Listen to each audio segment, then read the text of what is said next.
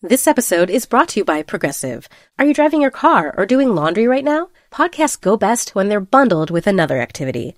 Like Progressive home and auto policies, they're best when they're bundled too. Having these two policies together makes insurance easier and could help you save.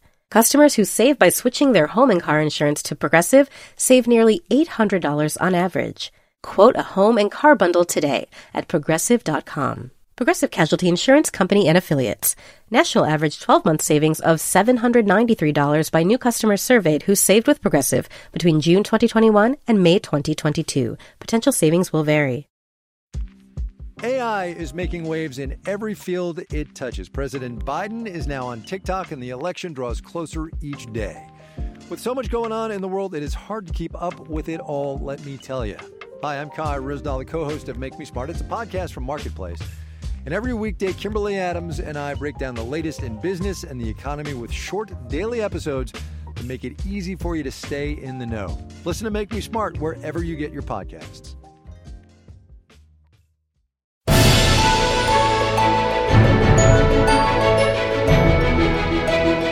Hello and welcome to Little Gold Men, the award season podcast from Vanity Fair and Panoply. I'm Katie Rich, the deputy editor of VanityFair.com, and I'm here as always with our digital director, Mike Hogan. Hey, Katie. Our film critic, Richard Lawson. Hello. And our senior writer, Joanna Robinson. Hi, Katie. Guys, we are less than 2 weeks away from the Oscars. I hope you're all picking out your gowns to wear to the well-catered Oscar party you'll be having, thanks to Carla Lally Music joining us last week.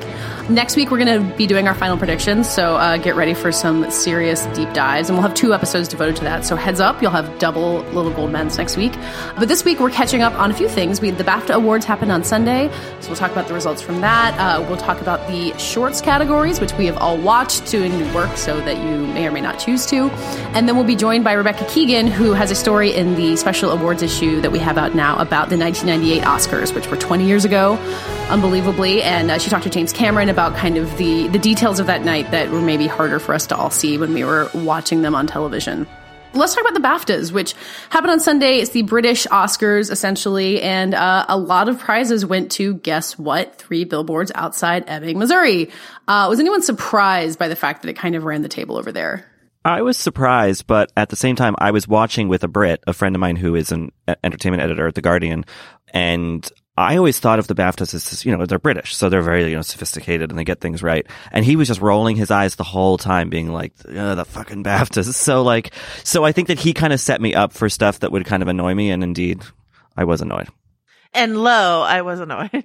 But I think, one of the interesting things about the debate around 3 billboards is that the critique of it is really coming from Americans who are saying you're looking at American society, you're playing some narrative games with it, and the stuff you're touching, you're hitting third rails and you're not paying it proper due. Like this is too raw and real for you to play, to kind of show off with. If you're in England or, unless you're reading carefully all that criticism, you're watching the movie, I don't know that any of that is impacting you. And what you're probably thinking is, Martin McDonagh, our hometown brilliant playwright who has made one incredibly great, also totally misanthropic, perfectly structured play after another, is now a director, and look at what a genius he is.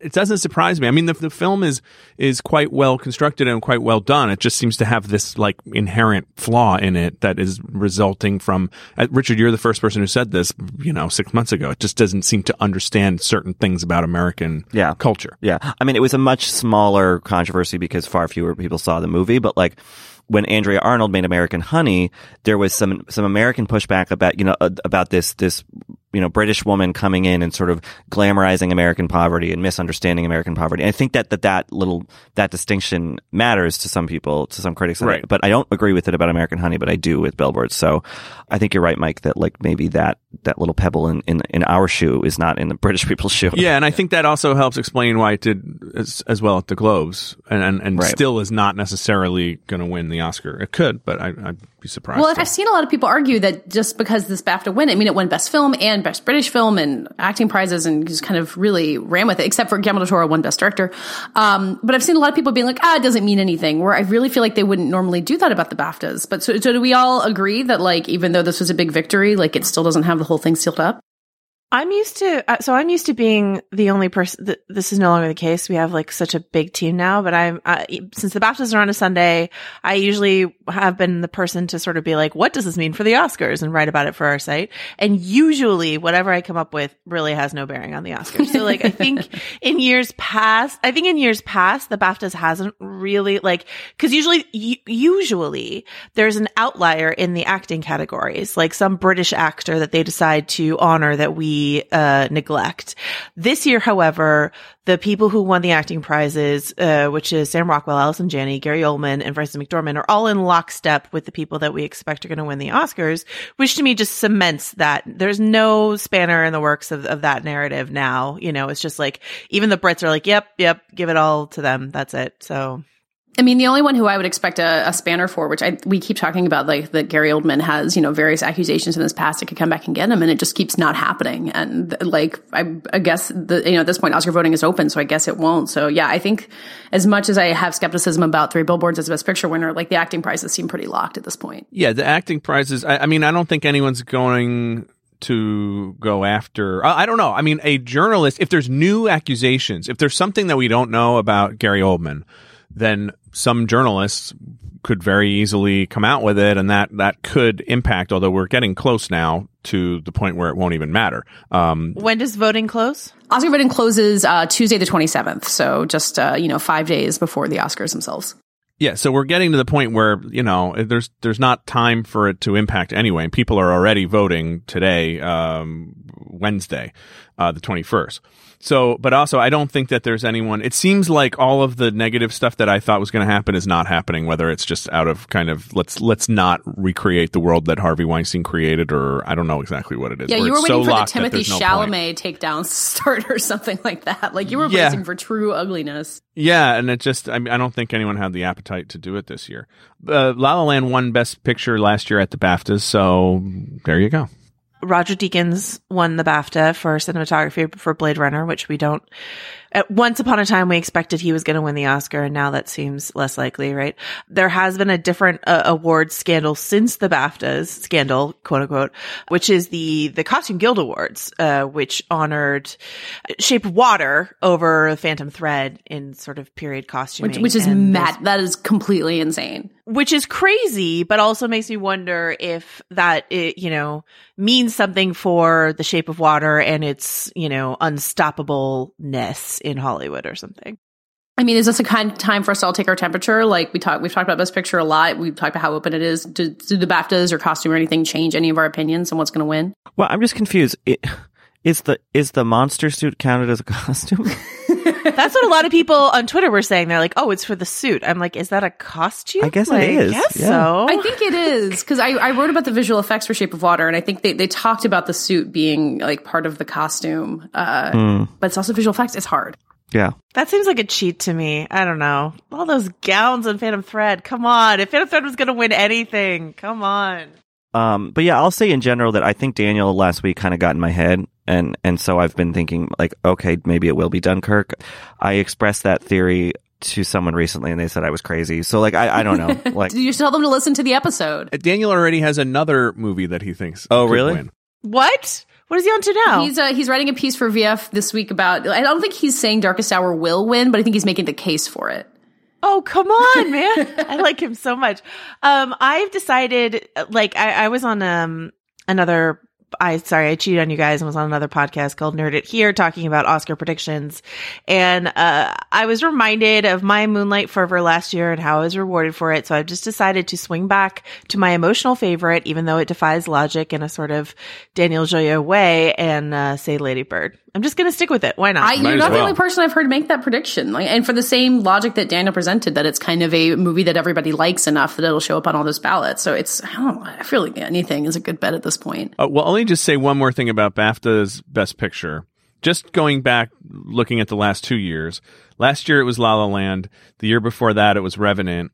And this year it's Three Billboards. And I feel like all three of them they kind of occupy the same psychic space in this Best Picture conversation. Yeah. Those are the movies where you're kind of like, I guess that's going to win then, And so maybe the Oscars don't function that way anymore because of the membership changes or whatever reason, or because I think it's the preferential ballot. Yeah, I think that like the fact that the BAFTAs are kind of just a majority, and then the preferential ballot really makes it different. So that's maybe the best argument I've heard for why we should not discount this victory, but not assume it means everything.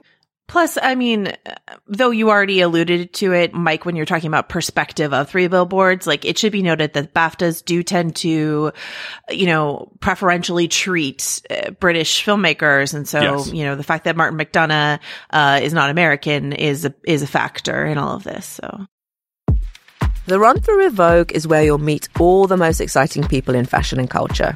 I am Fran Lebowitz, who should be the mayor of New York. We all support that. We support that. Very nice. Nikki. Yes. It's been really great being in this beautiful pink room. All right, Usher, can you hear us? I can hear you.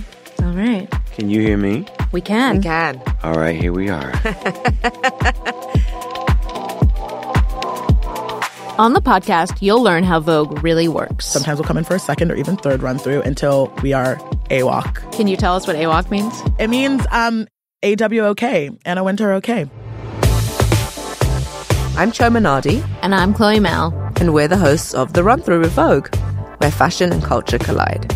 Join us. It's AWOC. Listen and subscribe wherever you get your podcasts.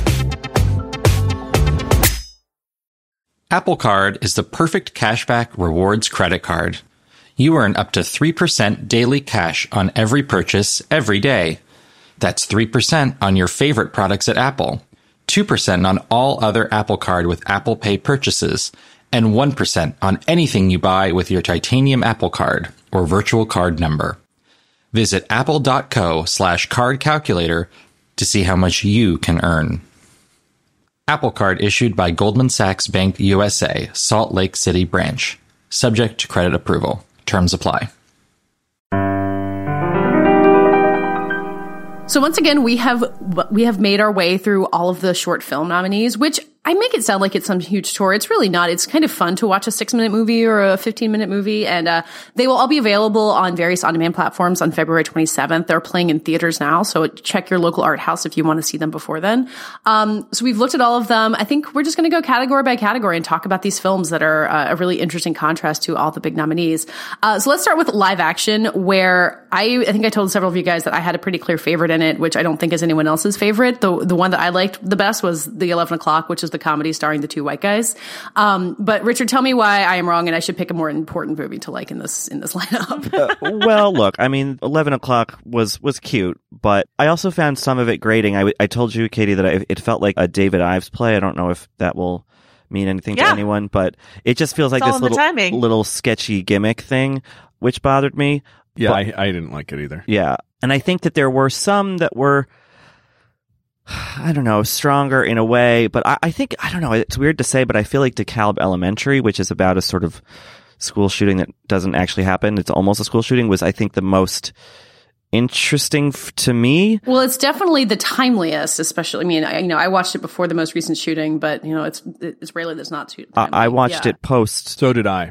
And so the setup is that you've got two women working in the kind of front office of a elementary school, I guess. And this guy comes in and immediately pulls out a gun and he's like, "This is real." Yeah. And then one of the women leaves. So it's basically the one woman trying to stay calm in this situation, which is, and that's really it. It's 20 minutes, but it goes, I mean, it's incredibly gripping. Yeah. And it flies by. Yeah. And Tara Riggs, who plays the school administrator, is really good in it. Phenomenally good. Yeah. Yeah. I had already known that it was based on a real 911 call, like out of an Atlanta school. And if it hadn't been for that, I think I would have been rolling my eyes a little bit at like how, I don't know, aspirational it kind of feels. I don't know if that's so cynical of me. In the way that she diffuses the situation? Yeah, I don't, like all it takes is kindness and understanding, and maybe that's because I'm dead inside. That's possible, but I was going to point that out. I was going to suggest that possibility.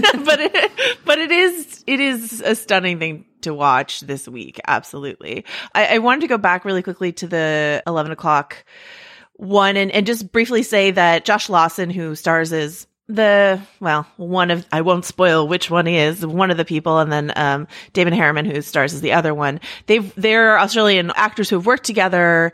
They did a film, The Little Death, which I saw at South by Southwest, which I really liked. So there's this like familiarity of like, this is something that they do, you know? And I saw them kind of do it in The Little Death. And so to me, then it doesn't seem special because like this is just a thing they do. This is like, it's like watching a Key and Peele sketch, you know, if you've seen their stuff before. So that's why it didn't like really stand out for me. For me, and I know Katie didn't really like this one, but for me, The Silent Child really got me. See, that's the one that makes me feel dead inside. Yeah, it has a really preachy message at the end, but it really, I mean, it's a really PSA essentially. It is, and that it's a weird thing about a short because there isn't time to do any real twists and turns, right? In 15, 20 minutes. So you basically just get like one straight story. Yeah. But that one, it's so beautifully shot and well acted, and the woman who, it's about a deaf child who's being like kind of mistreated by her.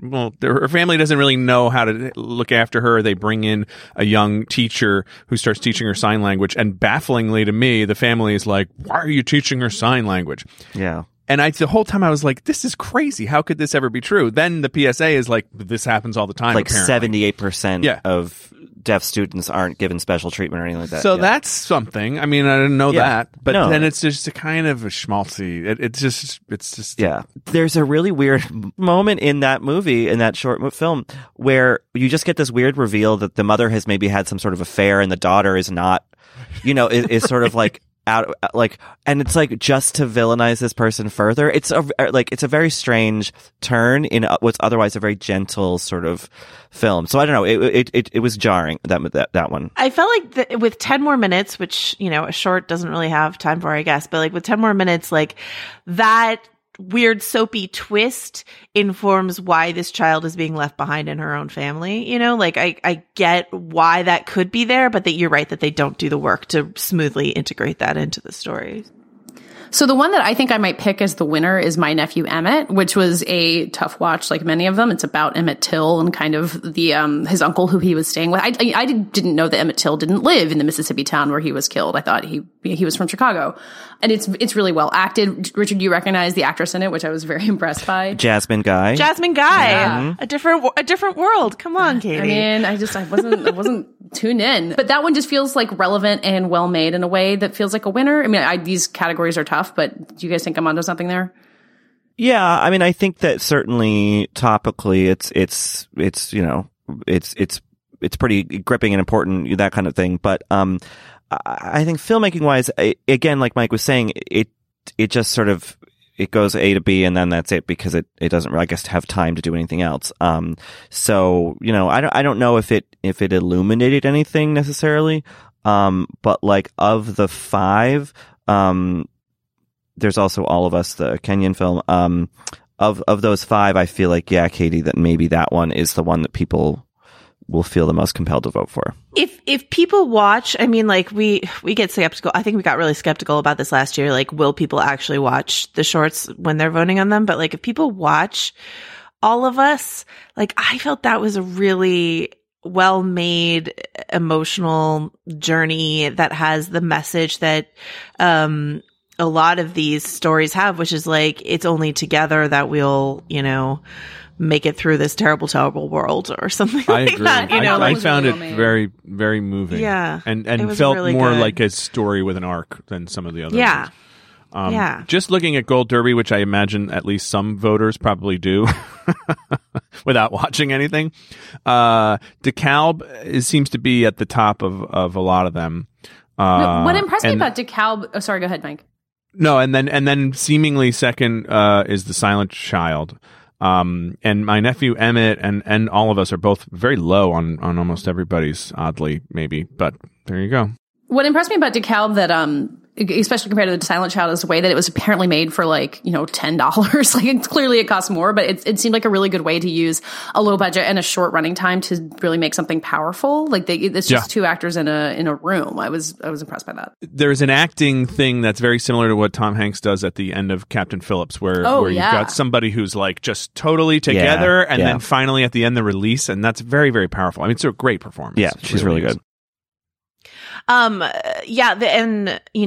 Richard mentioned how 11 o'clock felt theatrical. This feels stagey too, right? Like when you've got two people and they're constantly like kind of looking into the wings of like the offstage of like, there's police out there, you can't see them, but they're there. You know what I mean? Which is like a way to stretch your budget and really just have, for the most part, two people in a room and someone on the phone, you know?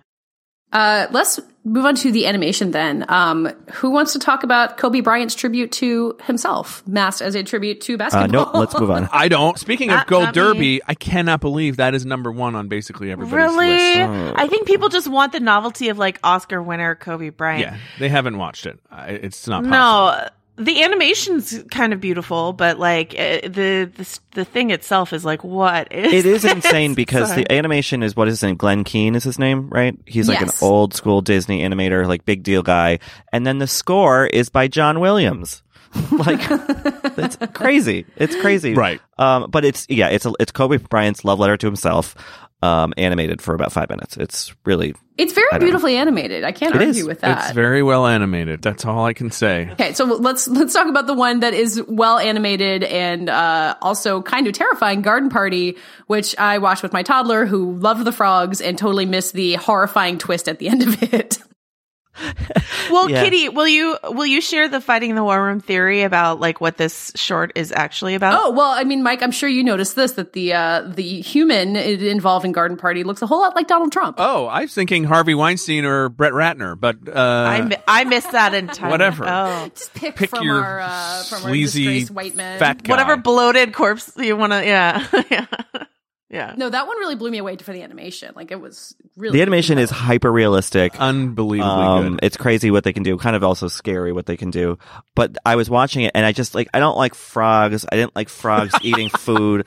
I was just so grossed out the whole time. And then when I realized what was happening, I was like, oh God, we're going to get some kind of thing. And then sure enough, there's horrible dead human body at the end. I was just like, why the hell? Who made this? But it is funny that as a joke, because it's like, oh, this is going to be a soothing, cute thing about, beautifully animated thing about nature, romance. And then you're like, oh wait, no, it's not. I think it's a funny little haha kind of on the filmmakers. Well, and it's a film noir reference kind of thing, and it has that old Hollywood like Sunset Boulevard. Look. This house, it looks like the house from Sunset Boulevard, or Robert Evans's house in The Kid Stays in the Picture. Yeah. I mean, it could have been Robert Evans, frankly.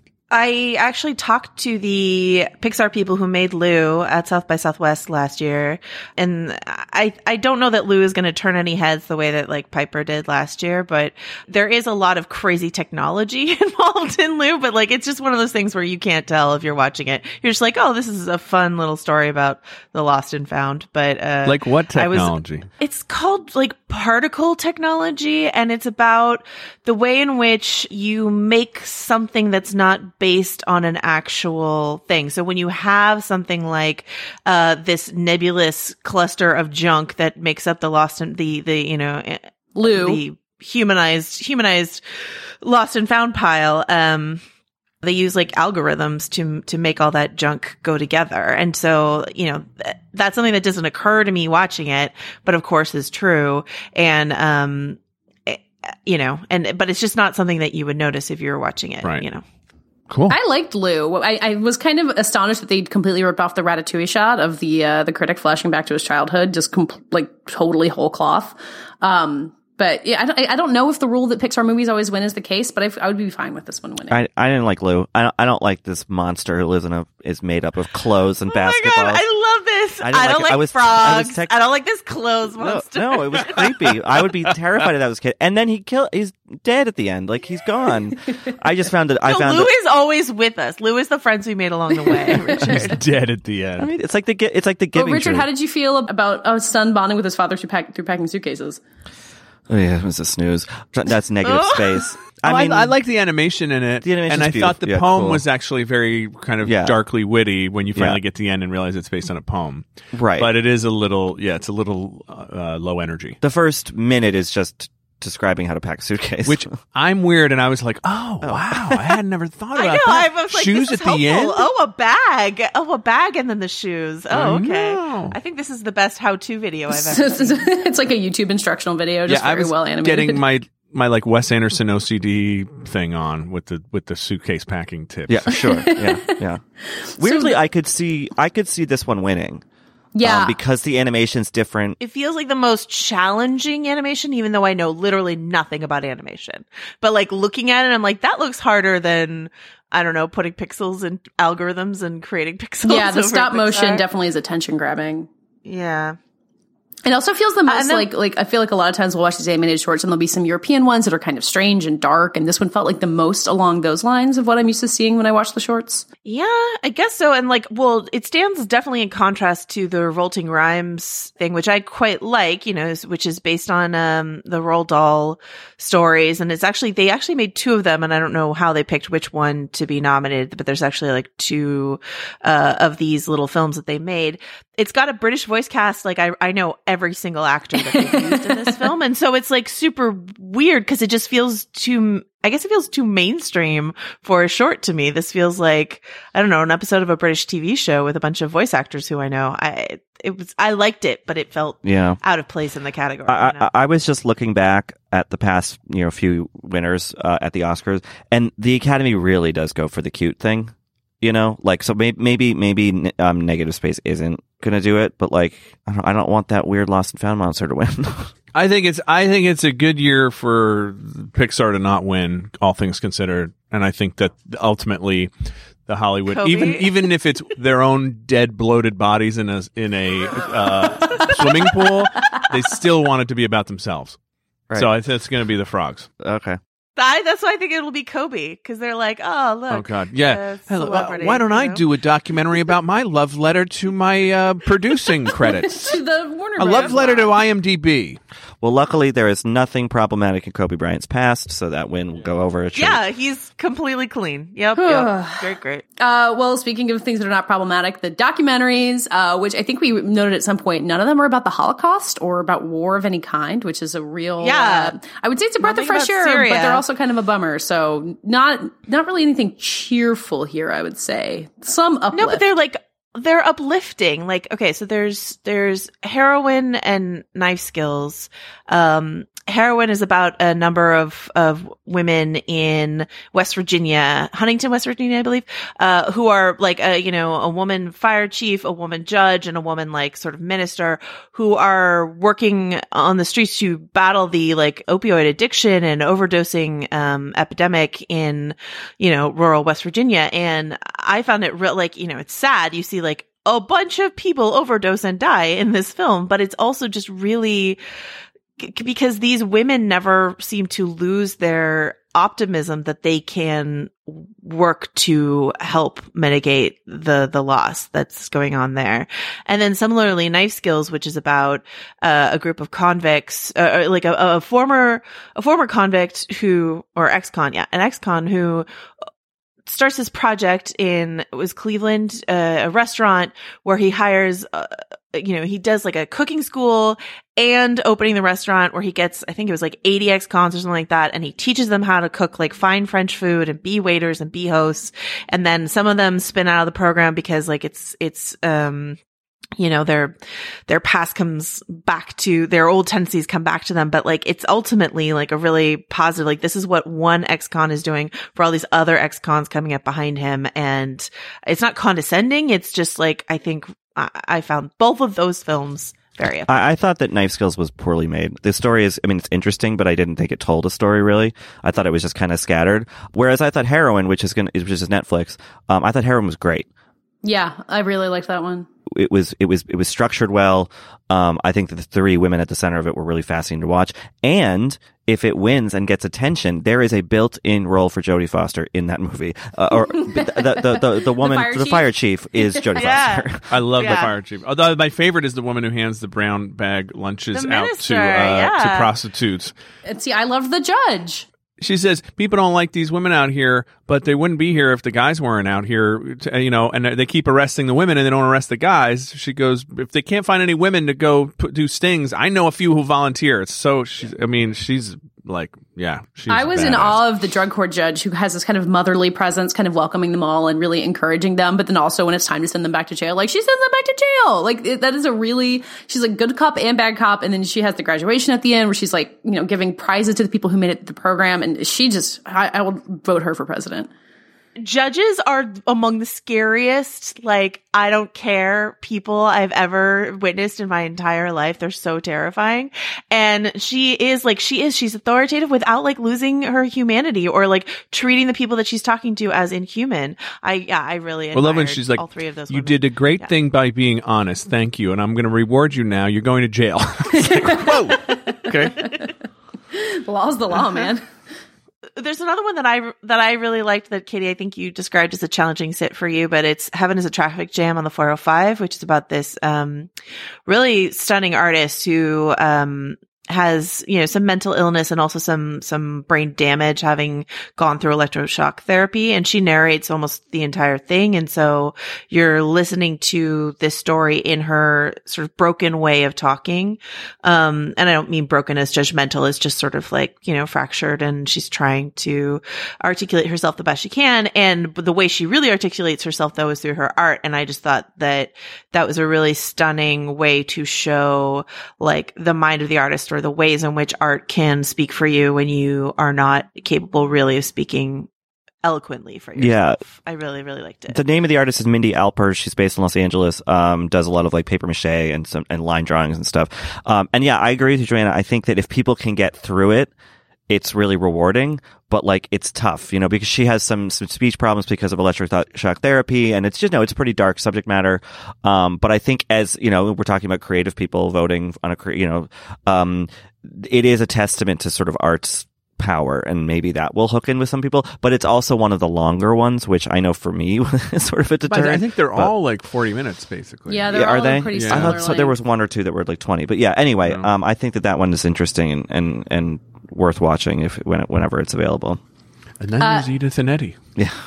And then the last one that we haven't talked about is on it's on HBO Go right now, and like Heroin on Netflix, they're easy to find. Traffic Stop, which I thought was really interesting because it's about this woman who was pulled over by the cops in Austin. She's black, and it kind of is a narrative that we're all familiar with. This video of the traffic stop went viral, but she lived and she wasn't arrested. She didn't go to jail, but she kind of just talks about the impact that this had on her, even though it wasn't like physically devastating. It really took an emotional toll on her, and it kind of shows her as a dancer and as a teacher, and then kind of cuts back to this traffic stop where she's being treated like this, villain for having sped in the wrong zone. And I thought that one was just really powerful for how simple it is and how compelling she is as kind of a voice for police brutality in a way that we don't talk about it as much.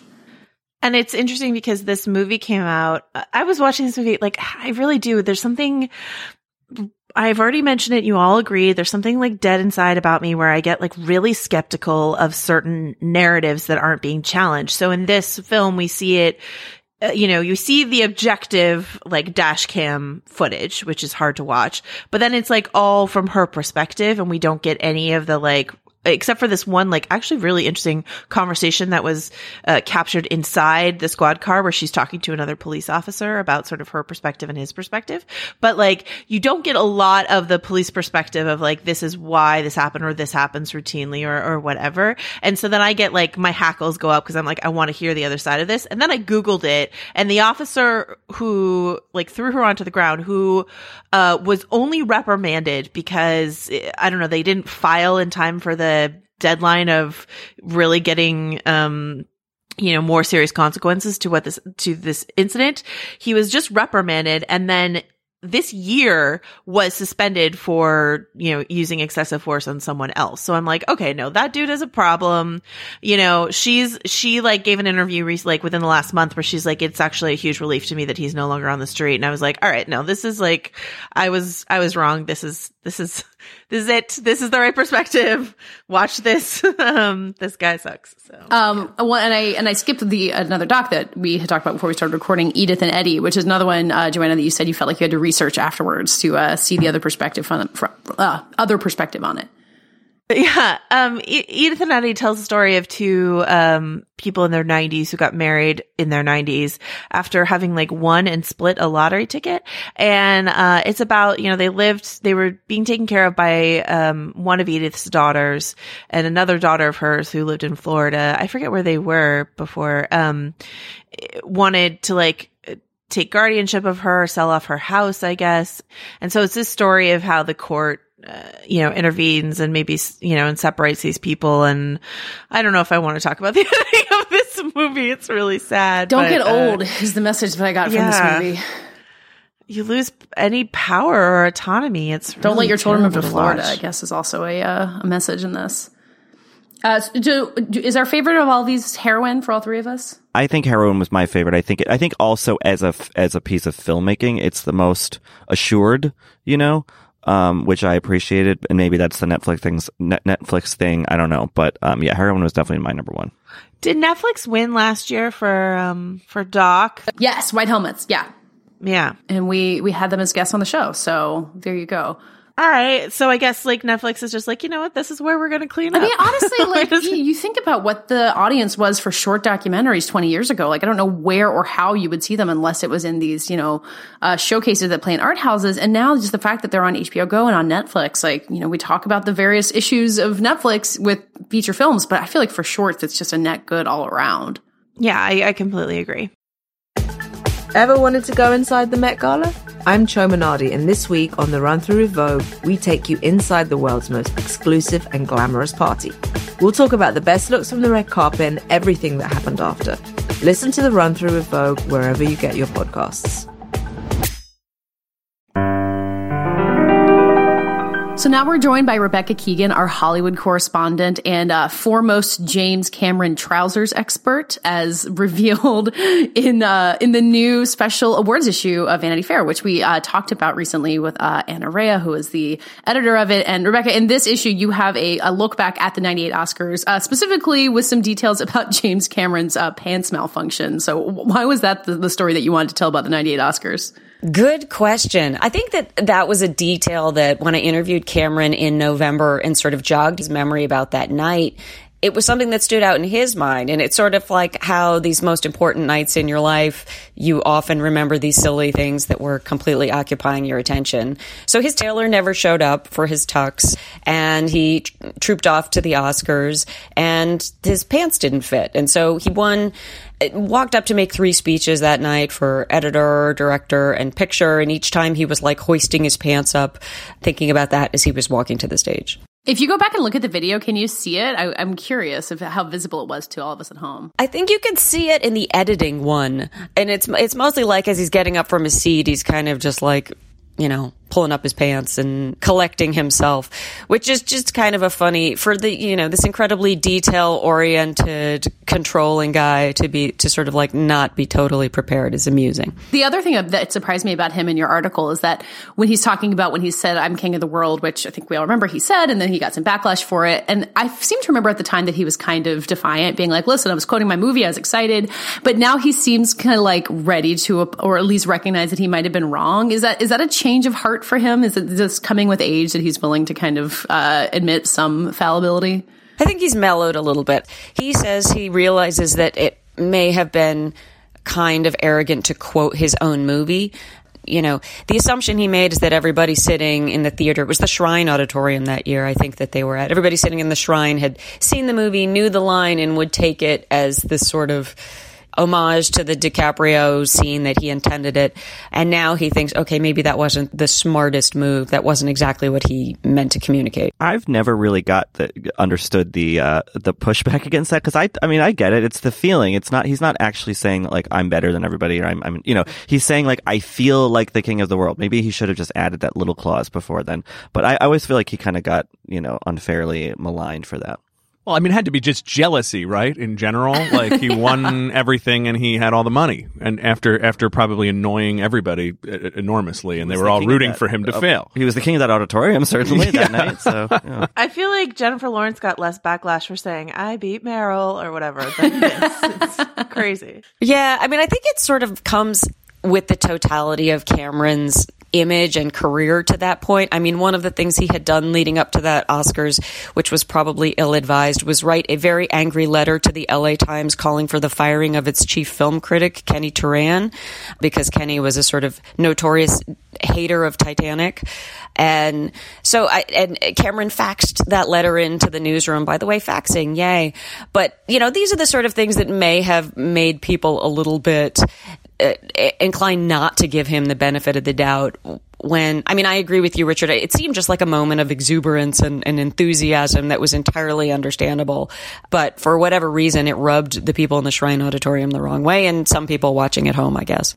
Well, Rebecca, you've been doing some reporting recently this year on Dunkirk and kind of its efforts at, winning the Best Picture nomination it's up for. And it's kind of surprises me with that and also with Titanic that these people with these mega hits who are on top of the world, Christopher Nolan and James Cameron, they still really want that Oscar. And that seemed really clear to me in your piece about Cameron too, that no matter how much success the movie had, it meant so much to them, which I feel like I can understand it. And at the same time, shouldn't the massive global success have been enough for them?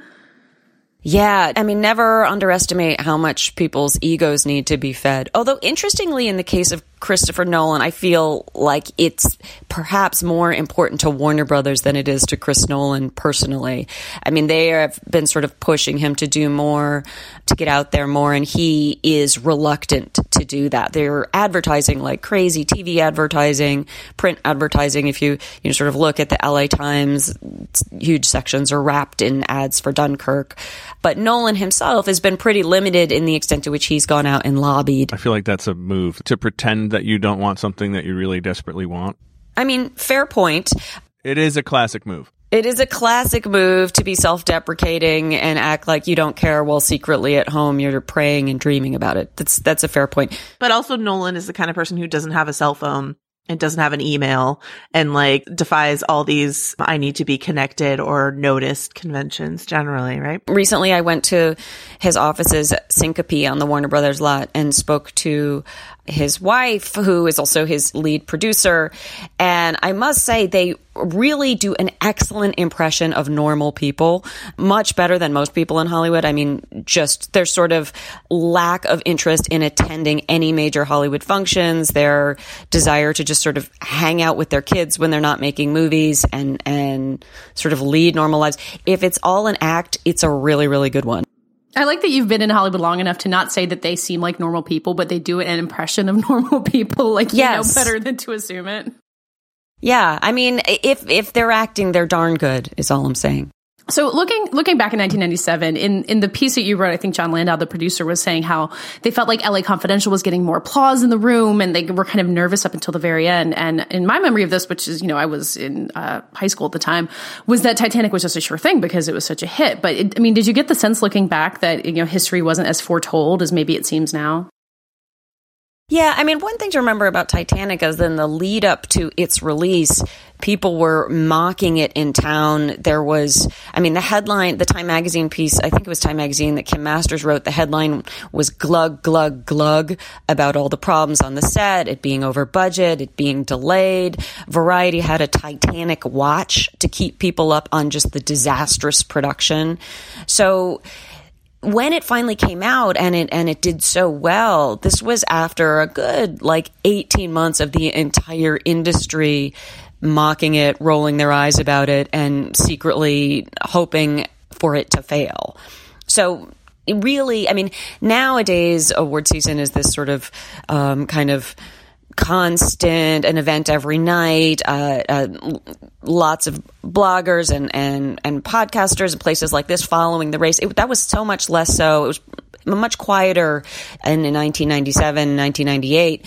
So really the movie comes out, it becomes a hit, but I don't think that people had a sense of just how much it had won over the industry until the Oscars. Do you think that it would win today, given the way that the atmosphere has changed, that some kind of, reviled movie that became a kind of cheesy hit would be able to prevail? I do think it would win today. I think it, what it had was it was this very old-fashioned style movie, old-fashioned way of making a movie. It was a movie that employed a ton of people, which is not to be underestimated when you think that the Academy is really all people who need to hustle for a job every 3 months. So here was this big movie that employed people in a very old-fashioned way, making the kind of movies that Hollywood is very proud of, wishes it still got to make.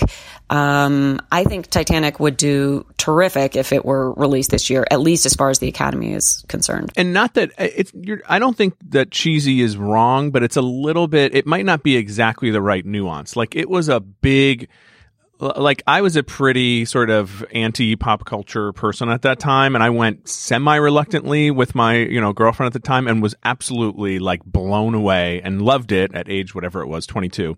It was like, and it seemed like basically the whole world was just like genuflecting to this thing. It wasn't like an embarrassing, to some like sort of alternative people, it was like a guilty pleasure, but I think to most people it was just like the movie of the year, period. Yeah, I cut school once to see it my third time. I was Your third time, exactly.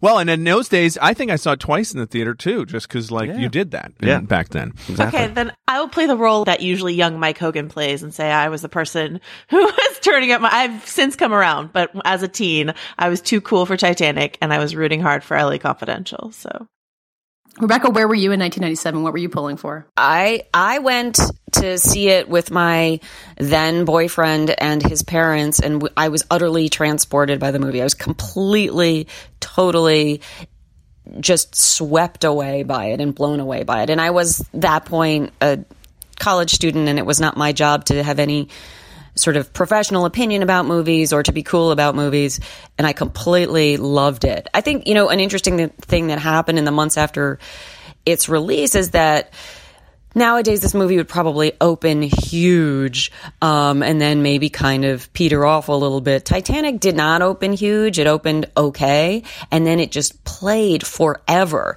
The biggest weekend of its release was Valentine's Day, and it opened in December. So people sort of slowly discovered it. There wasn't this kind of relentless marketing, get out and see it. I will say, however, the Celine Dion song, I think sort of people got really sick of that song probably by the Oscars. That was just playing endlessly. There was that remix with the dialogue. That was horrible. Dialogue in it, and it just felt so ubiquitous in 1998. Rebecca, have you ever heard this rumor that is probably just an urban legend, but about Celine Dion performing that song and doing her famous chest pound, but forgetting that the Heart of the Ocean thing was on her chest, and it basically slamming it into her sternum? Have you ever heard this? No, that's an amazing story. I have heard, Cameron did tell me that song was written in secret, kept a secret from him, because he expressly said he did not want a song in the film. So James Horner, the composer, and Celine Dion wrote that song and recorded it in secret, and then just sort of presented it to Cameron finished. Basically so that he could not say no. He was really opposed to any kind of song being in the movie. That doesn't seem like Cameron to leave money on the table like that. I guess he learned his lesson. He had a song in Avatar. I don't think he was thinking commercially. I think he was just thinking this is an old-fashioned Hollywood epic, and those movies do not have songs. Real movies have orchestral scores, and that's that. I guess to Joanna's point, I'm now looking. LA Confidential and Good Will Hunting were both definitely cooler movies at the time. But yes. Titanic was just inescapable. It's funny to think of a time when Good Will Hunting was a cool movie. I know, but it was. It's worth pointing out. Oh, yeah. I've been trying to think about what this year's equivalent of Titanic would be, and I guess the closest corollary of the nominees is Dunkirk. But thinking about something that sweeps people away, the way we've been talking about, and kind of wins over the skeptics, I feel like it's things like Black Panther, things that aren't getting nominated for Oscars anymore, just because of the way that the shape of blockbusters has changed so much. So it makes me I feel like you're right that Titanic would win today, but I don't know if Titanic would be made today and be taken seriously in the same way that it was. I think you're right. Well, and also a huge component of its financial success was the romance storyline, which we don't really have movies of this scope that put a romance at the center of them. Probably the most romantic movie in this Oscar race is Call Me By Your Name, which is a much, much tinier movie. So when you think about the demographic that really pushed this movie hard at the box office was teenage girls who saw it 6, 7, 8 times, as they were so in love with Leonardo DiCaprio, and they were so kind of just into the love story. I can't think of an equivalent movie that is made at this scale and this scope that also has a love story at its center. Yeah, it's we've given that territory over to 50 Shades Freed, which is a totally different scope. Does me watching Harry Styles in Dunkirk count as a love story? I think it does. There is a whole other, version of Dunkirk with a really cool love story that sadly Nolan did not shoot, or maybe he shot, and it's just down the line. Well, Joanna, if you were to go back now, would you still side with LA Confidential, or has Titanic won you over in the intervening years? I mean, Katie, you're more instrumental than anyone else, like breaking down my resistance to Titanic, to be honest. So it's a fairly recent concession. In terms of like, I mean, I guess it depends what we think Best Picture should be. And if it's about enduring impact, then Titanic deserves its win. Absolutely, I think.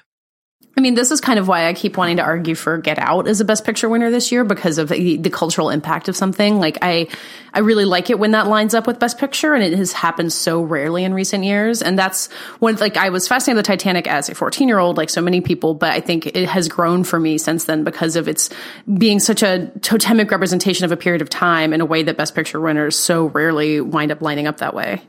In addition to not seeing that many blockbuster romances, they still do blockbuster disaster movies, but not in this kind of prestige way, right? I can't think of Kindness Entertainment was involved with Only the Brave this year, but it didn't catch on that way, and it wasn't anything like the sort of epic that James Cameron put together. So I guess that the genre just sort of, but was that a genre, Rebecca, leading into this? Was it like, oh yeah, he's making another Poseidon adventure, or was it really very few and far between that somebody would put this kind of resources into a movie like this?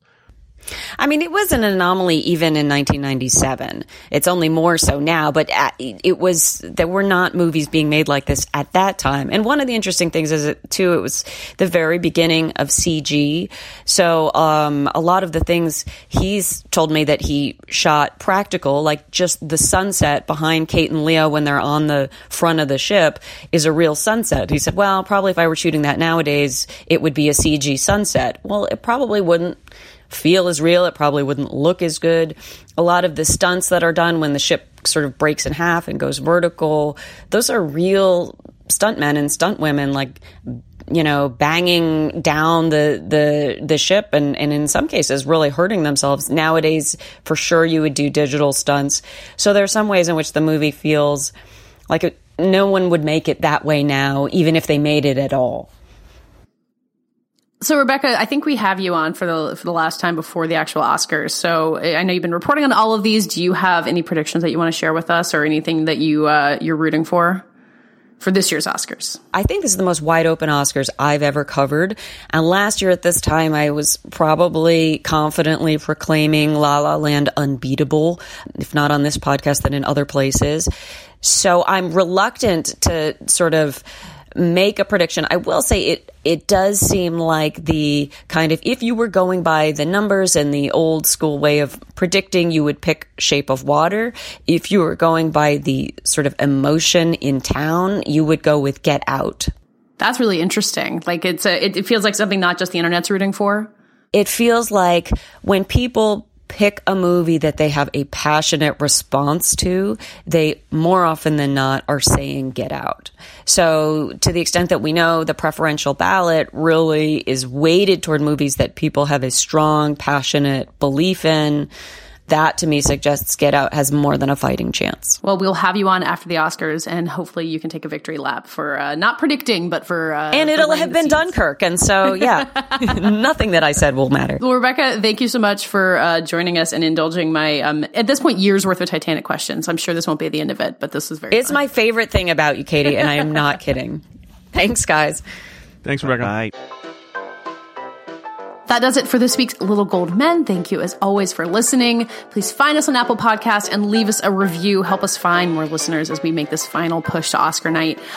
Once again, we'll have 2 episodes next week as we make all of our Oscar predictions. And in the meantime, you can find us at VanityFair.com or on Twitter at Little Gold Men. And we're all on our own. I'm at Katie Richard. I'm at Rylaws, and Mike had to run away to a screening of Titanic, but he's Mike_Hogan. And Joanna. I'm Joe wrote this. This episode was edited and produced by Danielle Roth. And this week's award for the best review of Little Gold Men goes to Rebecca Keegan. And I must say, they really do an excellent impression of normal people.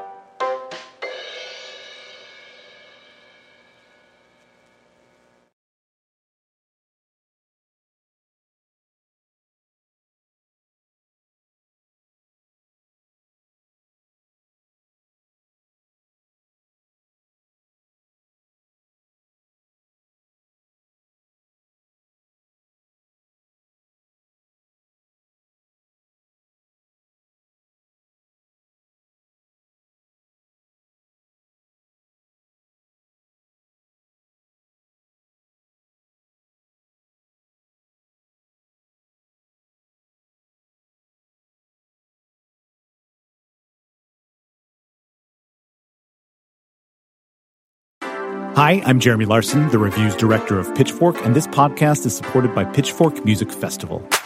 Pitchfork Music Festival will take place July 19th through the 21st at Union Park in Chicago, Illinois. This year's lineup features Jamie XX, Alanis Morissette, Black Pumas, Carly Rae Jepsen, Brittany Howard, J. Paul, Muna, Jessie Ware, 100 Gex, and many more. The festival also features diverse vendors as well as specialty record, poster, and craft fairs, and works to support local businesses while promoting the Chicago arts and food communities as a whole. For more information on tickets and lineup, visit pitchforkmusicfestival.com.